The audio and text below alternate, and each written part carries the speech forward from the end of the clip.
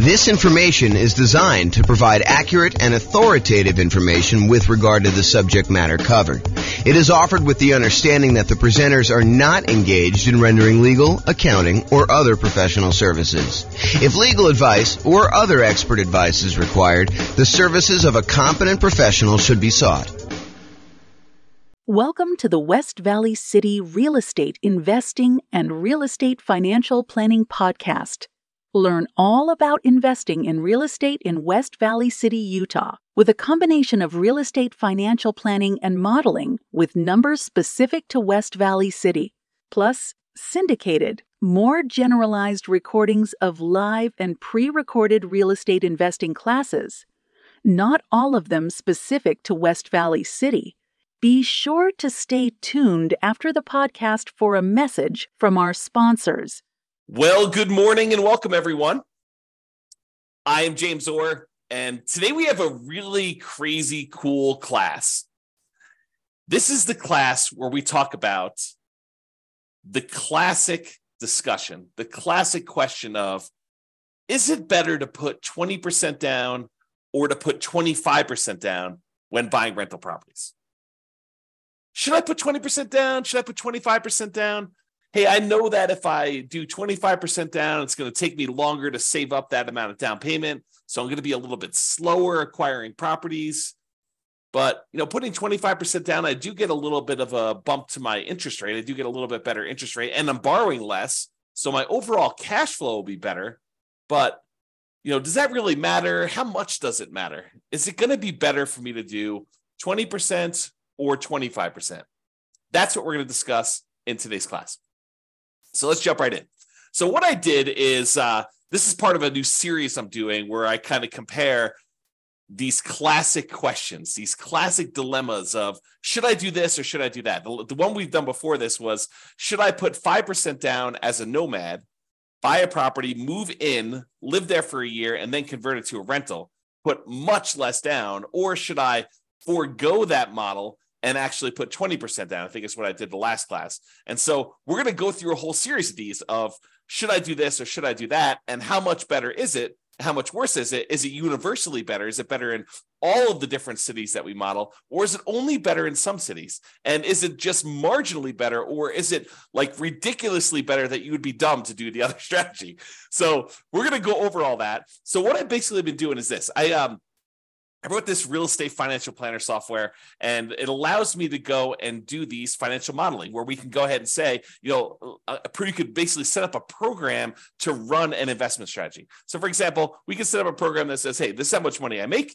This is how much I'm saving. This is how much I would need to be considered financially independent. This is what properties look like in my marketplace, and they kind of go up in value over time, and interest rates may change or may not change. There's all sorts of variables you put in there, but we're saving this amount of money. Buy a property every time I save up a certain amount for down payment, plus some reserves, plus some closing costs. And then as soon as I get enough to buy the next property, go ahead and buy that, and let me know when I reach financial independence, and let me know what my net worth is, and let me know all these different measures of risk so I can find out if a strategy is riskier than not. So I went and I do this. I can create these kind of models for any given set of assumptions. And so what I did is I created a list of 300 U.S. cities, the most populous 300 U.S. cities, and I put in their kind of like median home price and kind of rent for what you'd get on that type of property, and their tax rate and their kind of like their insurance rate, and so all these different assumptions about all these different cities. And I also set up so that it says, hey, if you're working in a city that has a higher cost of living, you probably earn a little bit more, which also means that you need to replace a little bit higher income in order to be considered financially independent. So even though you may make more in a certain city, you actually have to overcome that as a hurdle to be considered financially independent in that city as well. And so I did these models in 300 cities for somebody who is buying 20% down rentals and someone who's buying 25% down rentals. And so now we can kind of compare the aggregate data of all these and see universally or certain markets if it's better to put 20% down or 25% down. So that's what we're doing here. So this is what we're comparing. In both scenarios, whether you put 20% down or 25% down, I've assumed in this particular set of assumptions that you are not buying an owner-occupant property first. You are starting as a renter and you are remaining as a renter yourself for the entire duration. There is a class coming where I go and I show you what happens if you buy an owner-occupant property first, because there are some super interesting things that happen when you do buy an owner-occupant property first.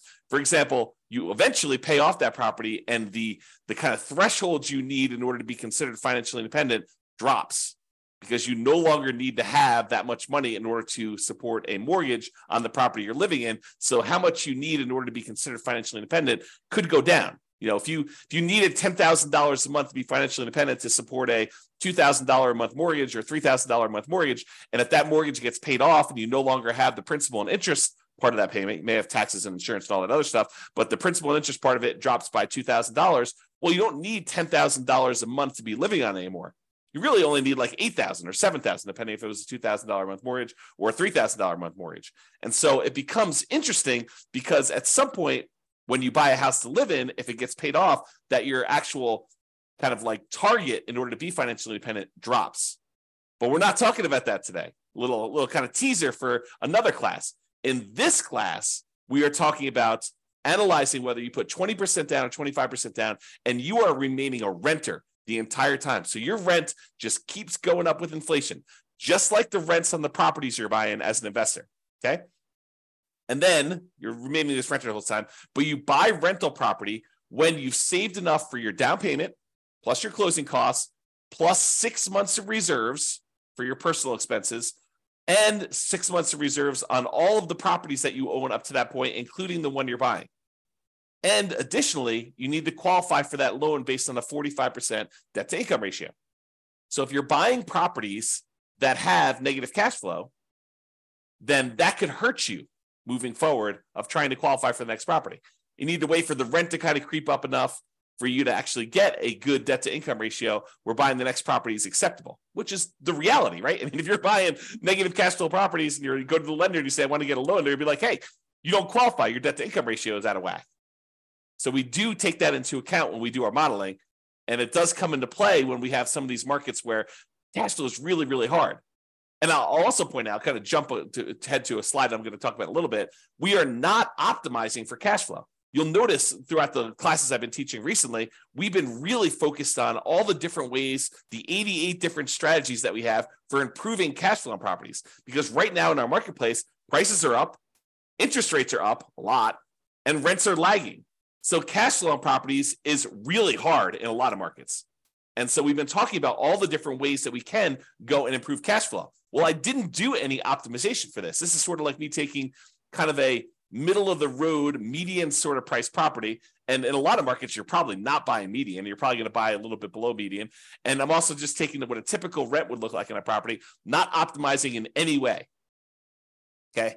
So with that being said, you buy the property when you have the down payment plus closing costs, plus 6 months of reserves for personal expenses, and 6 months of reserves for all the rental properties you bought up to that point.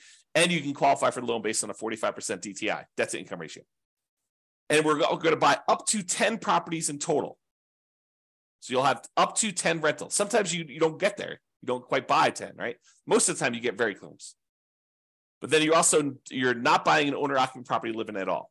With the 20% down one, you save up until you can buy 20% down non-owner occupant properties, and then you put a renter in the property immediately, and you repeat that until you have your 10 rental properties total, based on your qualifications and your ability to save for your down payment based on that.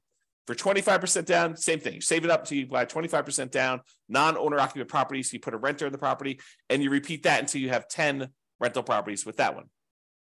Now realize, as I mentioned at the beginning, putting 25% down gives you a slightly better interest rate. And because you're putting more down, it means you're borrowing less, which means your payment is lower. When you borrow less money, your payment is lower. And because interest rates are lower, it's doubly lower. Not exactly 2x, but it's lower for two reasons. It's lower because your interest rate is lower, and it's lower because you're borrowing less. Okay. But it means slower acquisition because, at least in the beginning, because it takes you longer to save up a 25% down payment than it takes for you to save up a 20% down payment. So it's a little slower to acquire the properties, but with improved cash flow, your savings rate increases. So eventually it might be faster to buy those next properties because you have so much better cash flow. super interesting. This is like the challenge, right? Like what's going to be better when you do this? If you want to actually dive into my analysis, I put the URL here on the screen. I will try to remember to put it in the show notes for publishing this to the podcast and wherever else I publish this. But you can go click on this and actually see the most up-to-date results. Speaking of up-to-date results, I'll kind of like preview a little bit later in the presentation. But when I go and I do my analysis, I am not an expert on 300 U.S. markets, right? I'm using kind of like the median price and what rents are based on, looking up rents online, doing rent comps essentially, and trying to determine what rents would be. But I don't know your market.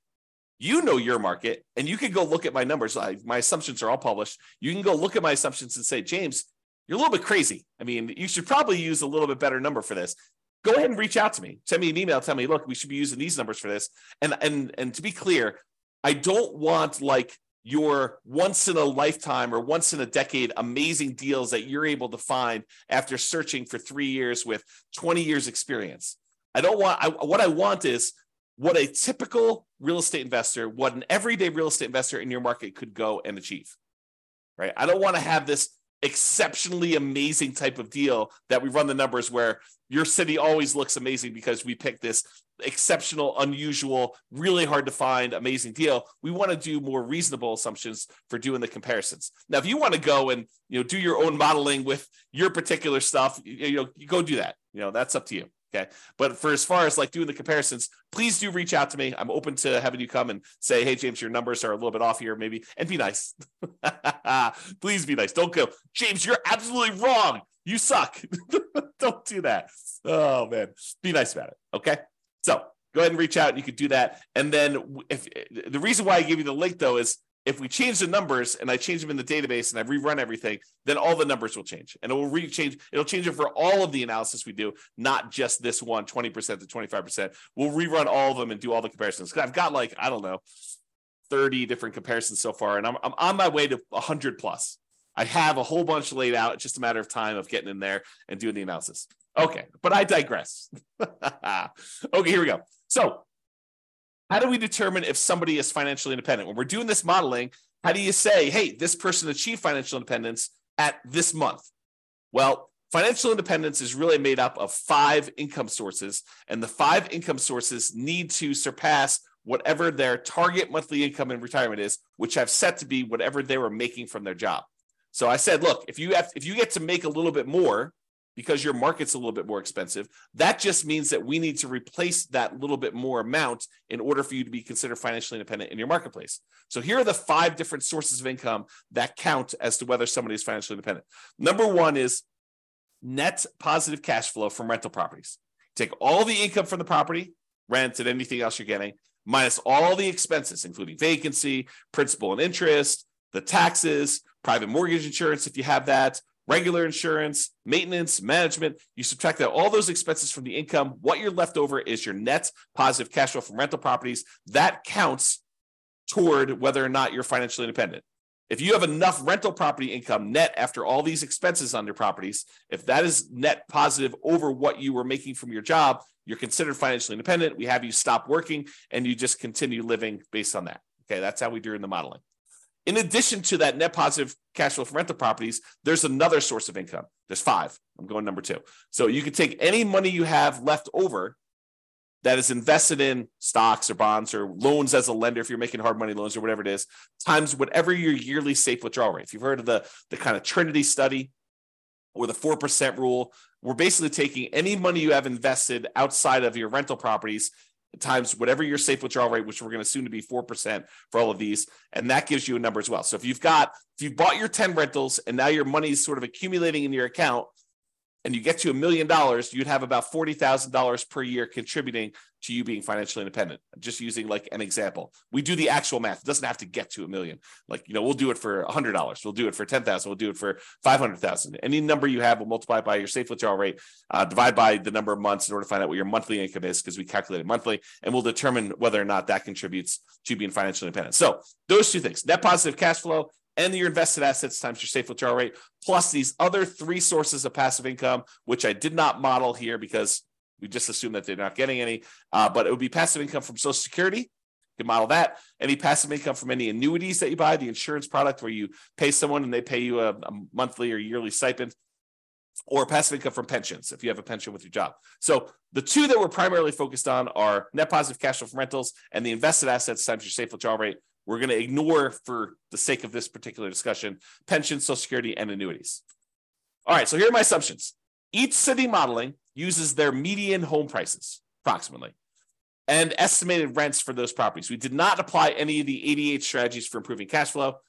Job income does vary based on the city, so you can afford a property in that market. I didn't want you to go and say, hey, everybody makes $5,000 a month, and then you go try to buy a property in LA, and you're like, you never hit the 45% debt to income ratio because you can never qualify for that particular loan. So I've had to vary income based on the city so that you could actually buy properties in that city, okay? But we do consider that if you need to make a higher income in order to qualify for properties there, that you also need to overcome that income to be financially independent. So it sort of offsets in a weird sort of way. We start with just enough down payment to buy a 5% down owner-occupant property with closing costs. So we assume you start with 7% of the price of properties in your marketplace, which also changes depending on what market you are.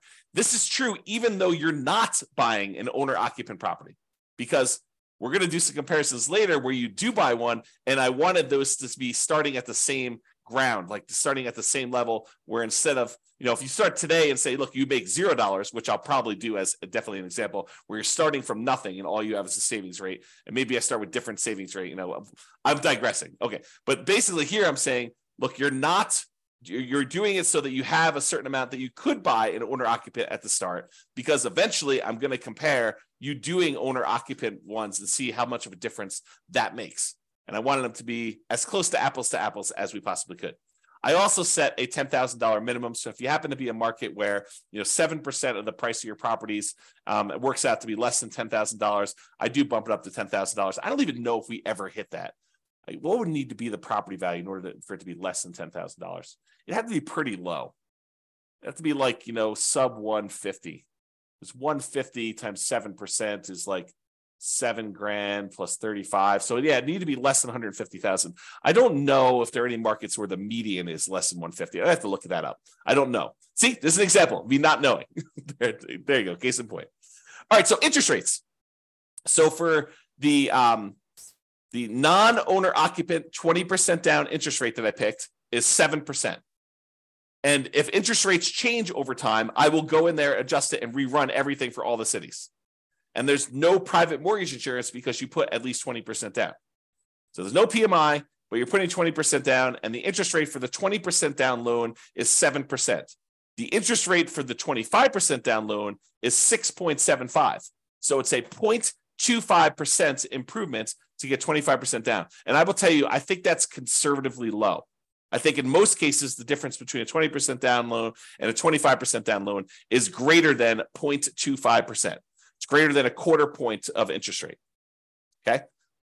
But that's what I did. I didn't want to give 25% down too much of an advantage, although maybe I should have. Maybe I should have done what reality was, but there you go. And I used to just model this out for 60 years. Because 60 years, even if you're 40 years old, that gets you to 100. If you're 20 years old, that gets you to when you're 80. But because some of these took more than 60 years to find out when they became financially independent, I just decided to extend everything to be 100 years. And I realized, James, I'm 50 years old. If someone listening, I'm 50 years old. There's no way I'm going to live to be 100 years old. So this running this 150 years, running to be when I be 150 doesn't make any sense. I get it. Even if you're 20 years old, running it for 100 years probably doesn't make sense for a lot of you. But I did it for 100 years just so you could see and so you can get a feel. For a lot of my measurements, I'm picking 40 years in the future as an arbitrary point. You can see all of my assumptions in detail. Just go to realestatefinancialplanner.com/model, MODEL, and you will be able to see all the different modeling I'm doing and go to a specific city and see the drill down into the assumptions for your city and what you're doing and all the different variations I've done. That's all up there, at least for now. I may change it in the future, but as of right now, it's all open and available to everybody. All right, let's jump into financial independence. So when do they get to the point where all their passive income from the net rent, the net rental income, and also the invested assets times safe withdrawal rate, when does that exceed the amount that they were earning from their job? Well, if you put 20% down in 52 of the 305 cities, you achieve financial independence faster with 20% down. So about 1/6 of all the cities I ran, it was faster for you to put 20% down. However, in about 2/3 of the cities, 194 cities out of 305, it was faster for you to be financially independent if you put 25% down. Wait, what? So putting 25% down was actually faster in 2/3 of all the cities we tested than putting 20% down. And in 59 cities, it didn't matter. Didn't make a difference whether you put 20% down or 25% down. In fact, there were 25 cities where you never achieved financial independence, regardless of whether you put 20% down or 25% down in 100 years. Now, you may have a pretty significant net worth at that point, but your income from your real estate and the income coming from that safe withdrawal rate of any other invested assets never exceeded the job income that you had. But you could just go ahead and say, look, I'm going to stop working. I've got $3 million or $5 million or $10 million, whatever it is that you have there, and I'm just going to start depleting that. So you'll end up kind of losing your balance over time in some of those cases. Some of the cases you actually don't, you'd run out of money. We'll show you those. Okay.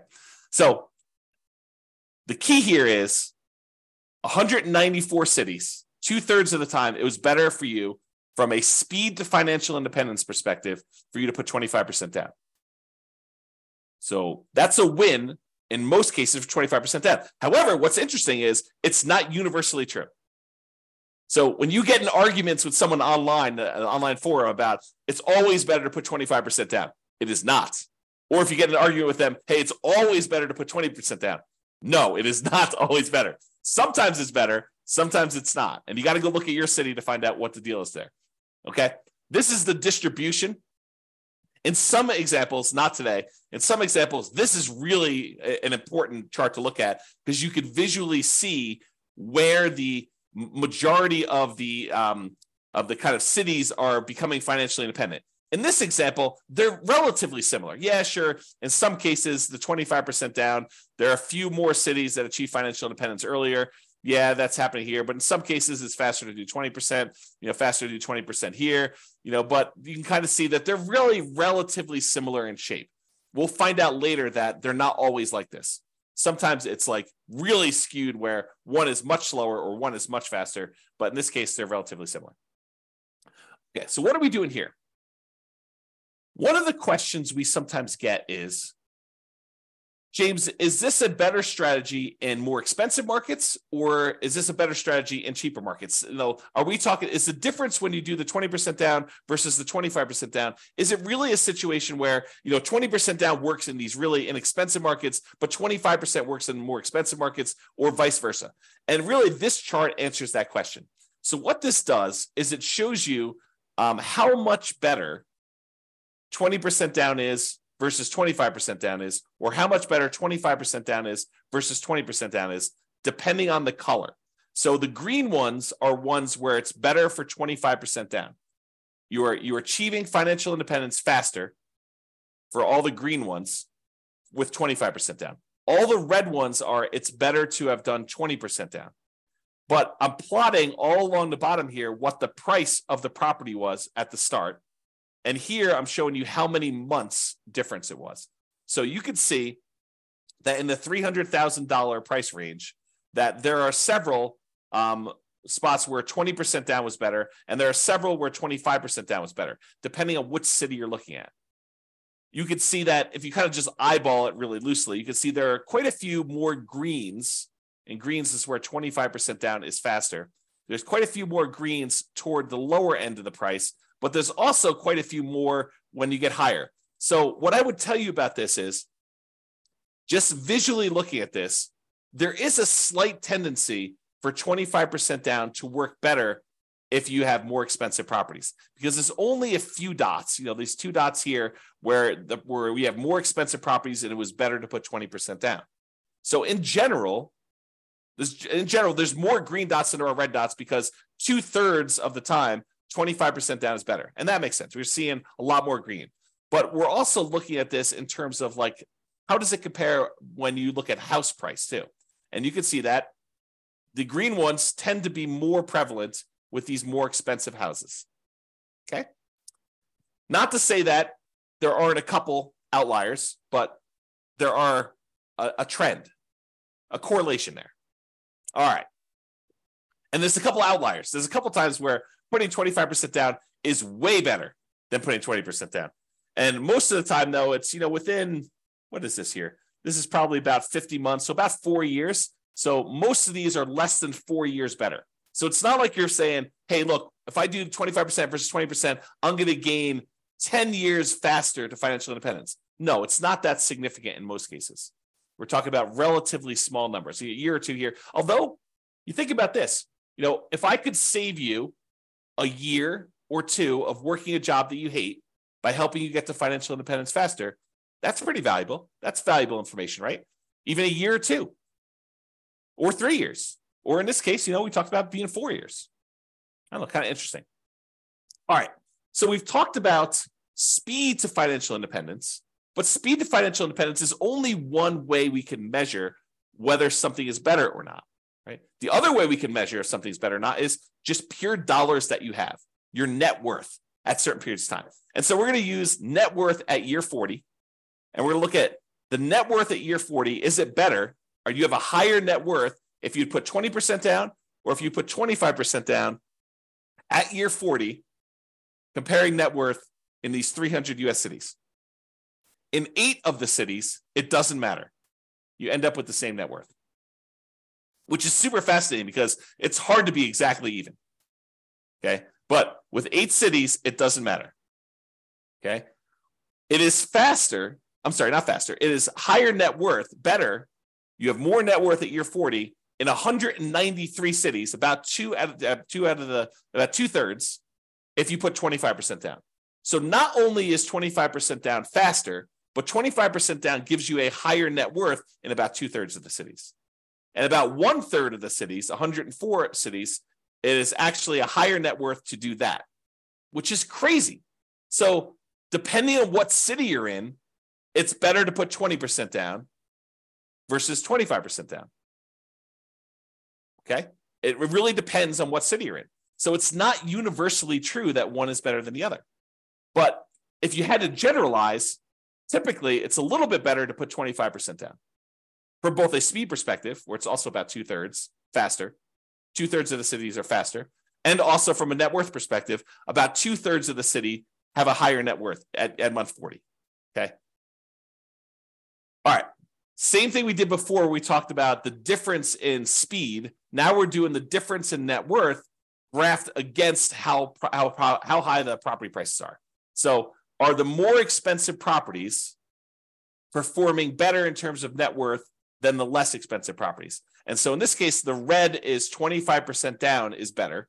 So in this case, the reds are appearing more frequently at the higher end prices. And so it is slightly better to put 25% down on these higher priced properties than it is to put 20% down in terms of net worth. Okay. Now down here, I wouldn't say one is better than the other because there's a bunch of each, but up here, it looks like there's only reds, which is, it's better from a net worth perspective to have 25% down as you get more expensive in your properties. And that sort of makes sense, right? A lot of the more expensive properties, they tend to have not as good cash flow. They're very expensive and the rents are a little bit lower. And because of that negative cash flow, it's better if you put more down because it means you have less negative cash flow or slightly positive cash flow, depending on what the exact situation is in that city. And so this sort of makes sense to me, that if you put more down, you're likely to do a little bit better in those markets in terms of net worth. All right. Ran out of money. This tends to be in expensive markets, which I'll show you here in a second. And we did not apply any of the 88 strategies to improve cash flow. But in some of these markets, you end up having so much negative cash flow that you end up running out of money. You're buying properties that are alligators and they're taking you down. And so we could fix this if we were to go in there and manually say, okay, look, we're not going to buy this property unless it has these characteristics. I'll buy slightly better properties. I'll improve my cash flow in all these different ways. I'll save up more down payment. I'll save up more in reserves. And we could overcome this, but realize that with the modeling we did, there were 11 cities that ran out of money out of 305. 11 out of 305. In 294 cities, it didn't matter. None of those ran out of money, but in 11 of the 305, you did run out of money. Even with 6 months of personal reserves, 6 months of reserves for the property on all properties before you buy the next one. Okay. So there are things we could do to avoid that. We talk about those in other classes. So as far as which ones run out of money, it tends to be the more expensive properties. The overwhelming of things under $1 million. In fact, I can't see any under $1 million where it ran out of money. This really started applying when she got to about 1.25 million or so, and then all the way up to the really, really expensive properties where you have there. So if you happen to be in a really, really expensive market, we need to really pay attention to your cash flow, really need to improve that to optimize for that and take into account the negative cash flow you're going to have on those. Pick strategies that overcome that limitation. Okay? All right, so let's do a summary here. I've got two different versions of this slide. In one version of the slide, I'm taking the average. So I say, take the net worth at year 40 and take the average of all of the net worths of all 305 cities. So add them all up, divide by the number that I've got, and that gives you an average. But in other ones, another slide, I'm doing the median. So I'm taking all the net worths, I'm stacking them from lowest to highest, and I'm looking for the middle most net worth. That's what median is, okay? Versus average, where you add up all of them, and then you divide by the number that you've got, and you've got an average. So I'm going to first start with median, and then I'll go to the averages, and we'll do the median a little slower, and averages we'll kind of summarize very quickly. All right, so median. At 40 years, the median net worth, when you put 25% down, is about $7.3 million. Of all the cities, that's the middlemost number. But if you put only 20% down, the median net worth is only about $6.9 million and change. So it's a difference of about $330,000, or a difference of about 4.7%. Now, honestly, that's not that big of a difference to me. A 5% difference, yeah, there is a difference, but we're talking about, a $330,000 difference on a $7 million net worth. Not super significant to me. So while 25% is better, it's not like crazy 2 times better or anything like that, right? It's marginally better if you think about it. And as an aside, we're talking about the net worth 40 years in the future. So the rule of thumb is, if you look at net worth 40 years in the future, we're really about a third of that in today's dollars. So a $7 million net worth is probably in that $2.3 million net worth today. That's what it would be worth in today's dollars. That's the rule of thumb. It's about 1/3. Okay, so net worth a little bit better. Of the ones that ran out of money, the overwhelming majority of ones didn't run out of money. And so that's basically the same for median. No difference there. Each of them bought 10 properties on median. So the middlemost one bought 10 properties. So there's no real change there. And as far as how long it took them to be financially independent, the minimum target monthly income in retirement achieved month, the MTMIR, that's what MTMIR stands for. When we achieve that, it's a little bit faster for the 25%. It's 2 years faster when you look at the median. So what's 2 years of your life working a job that you don't want to work worth to you? Well, it's 2 years faster to put 25% down, which is about 4.1% faster. Again, not a huge difference from a percentage perspective, but if you don't have to work a job you hate for 2 years, that could be great. Now, if you love your job, maybe it's not a big deal. Right? If you're like, hey, I love what I do, I would do it even if I didn't get paid. Awesome. But if you don't like your job, 2 years can seem like a very long time. So there you go. All right. So those are kind of like the metrics that we've got. So really 25% down is slightly better. It was 4%, 4.7% better in terms of net worth, and 4% better in terms of faster speed to retirement, to being financially independent. But let's look at risk. Okay. So there's, I don't know, however many there are. There's 6 different measures of risk that we've got on here. One is rent resiliency. How far rents can drop before you would have negative cash flow. And if you're putting more down, you would think that that would make you less risky, because your monthly payment is lower. So your rents could drop more before you'd actually have negative cash flow. So by putting 25% down, it should be less risky. And it is. It's about 10%, 9.7% less risky over the entire 100-year period. This is not a snapshot in time. This measures risk over the entire period that you ran it. Okay. And there are other scenarios, not necessarily today, but there are other scenarios where the risk actually shifts. So it could be really, really risky early on and much less risky later on, or vice versa. It could be really, really low risk early on and much, much riskier later, or it could be sort of an even distribution of risk, which is pretty rare. You usually have spikes in there whenever you kind of increase certain things, but each risk curve is different. And it's interesting to summarize them, but it's more important sometimes to actually drill down and see what's going on an individual city basis. Okay, so we talked about rent resiliency, how far rents can drop before you'd have negative cash flow. What about price resiliency? How far prices can decline before you have negative equity? In other words, how much equity cushion do you have in your properties? And if you put more down, if you put 25% down, you would expect it to be less risky, which is true.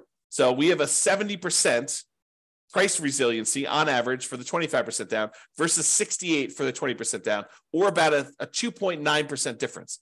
Again, that's not that big of a difference to me. That's almost the same, right? But 25% down is slightly less risky. What about debt to income? You know what? Your lender calculates a debt to income calculation to figure out what your debt to income ratio is before they give you a loan to buy a property. Well, we measure this every single month on all the properties that you currently own so that we can see what your debt to income ratio is on a 100-year term. And it turns out your debt to income ratio is better. It's lower for putting 25% down. You put more down, you have lower monthly payments for the amount of money you've got coming in, which is pretty much the same as you're buying the same properties.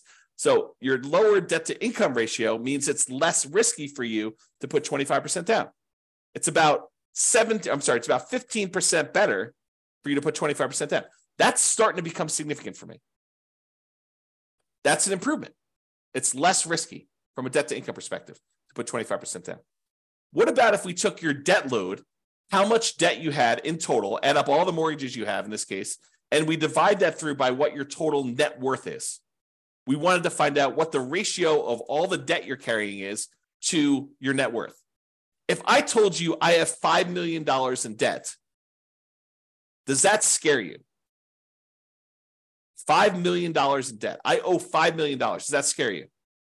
Well, if I make $50,000 a year and I have $5 million in debt, that probably would scare a lot of people. If I make $5 million a year and I have $5 million in debt, that probably would scare you less. If I make $100 million a year and I have $5 million in debt, that probably wouldn't scare you as much.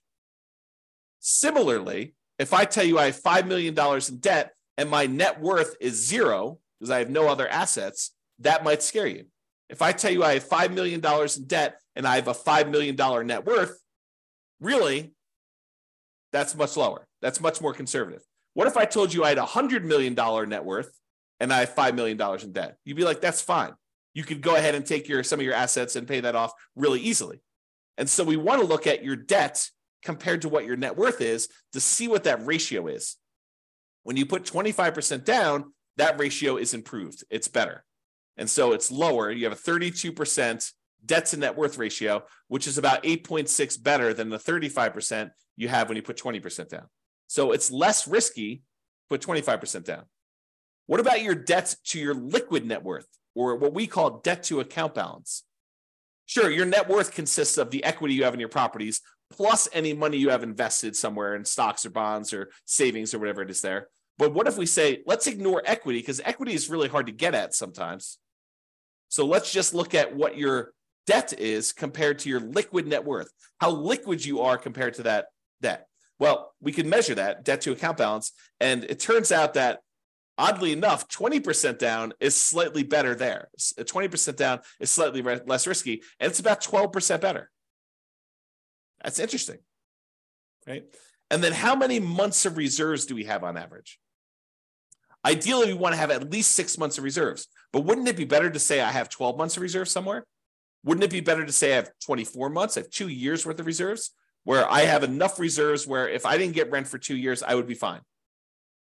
Sure. I think that's more conservative. Well, the average number of months of reserves in these models is 676, which tends to be skewed by the really, really high numbers you have much later on in the modeling. And early on, you barely have that 6 months because that's the criteria for buying properties for a lot of cities. Okay. But it's about 8.7% better putting 25% down when we look at that measure of risk. So to summarize, all the green areas here are ones where 25% down is better. So it's better in net worth. It's better in faster speed to financial independence. It's better in at least 5 of the 6 measures of risk. And with some of these, they're relatively small differences. And some of these are starting to become a little bit more significant in terms of what percentage difference they are between putting 20% down. Okay. So that's all the medians, looking at the middlemost one for doing that. Okay. What about average? Well, with average, it's even more extreme. Not necessarily in a percentage, although in some cases it is. But with this, it's better to put 25% down universally when we look at the average for all the different cities. Okay. It's 0.7% better from a net worth perspective to put 25% down. It's 2.2% better from a speed to financial independence perspective to put 25% down. And then, it's much better for you to put, in the 10% range plus for several of these measures of risk when you're considering putting 25 or 20% down. So in general, it seems like 25% down is a little bit better. Not like all better. And it really matters which city you're in, honestly. Okay. Now, remember, I've said this a couple times. You could apply the 88 strategies we have to improve cash flow to improve on these numbers. These are sort of like middle of the road numbers. We're basically using the median price property in the market and the rent we might be able to get on that property in that market. You could choose a better property and you probably would do better. And I do model some of these improvements. Like there are examples where I model and say, what if you could buy a property and get a 5% better price or 10% better rents or 10% better price? Or you get slightly better interest rates, or you buy down the interest rate. Like I'll do all these different models and I'll compare them so that you can see what impact that has. Okay. Now, again, this is my call to action for you. If you're an expert at your local market, I am not an expert at your local market. And if you want to help me improve my numbers for the local market, reach out via email and I can update the numbers in our database to rerun all the scenarios to your market. And we can improve this so that everybody gets the benefit of being able to see how this compares. Now, I'm not trying to show best case that only a small number of real estate investors could expect to achieve. I really want to use numbers that any real estate investor in your market could expect to achieve.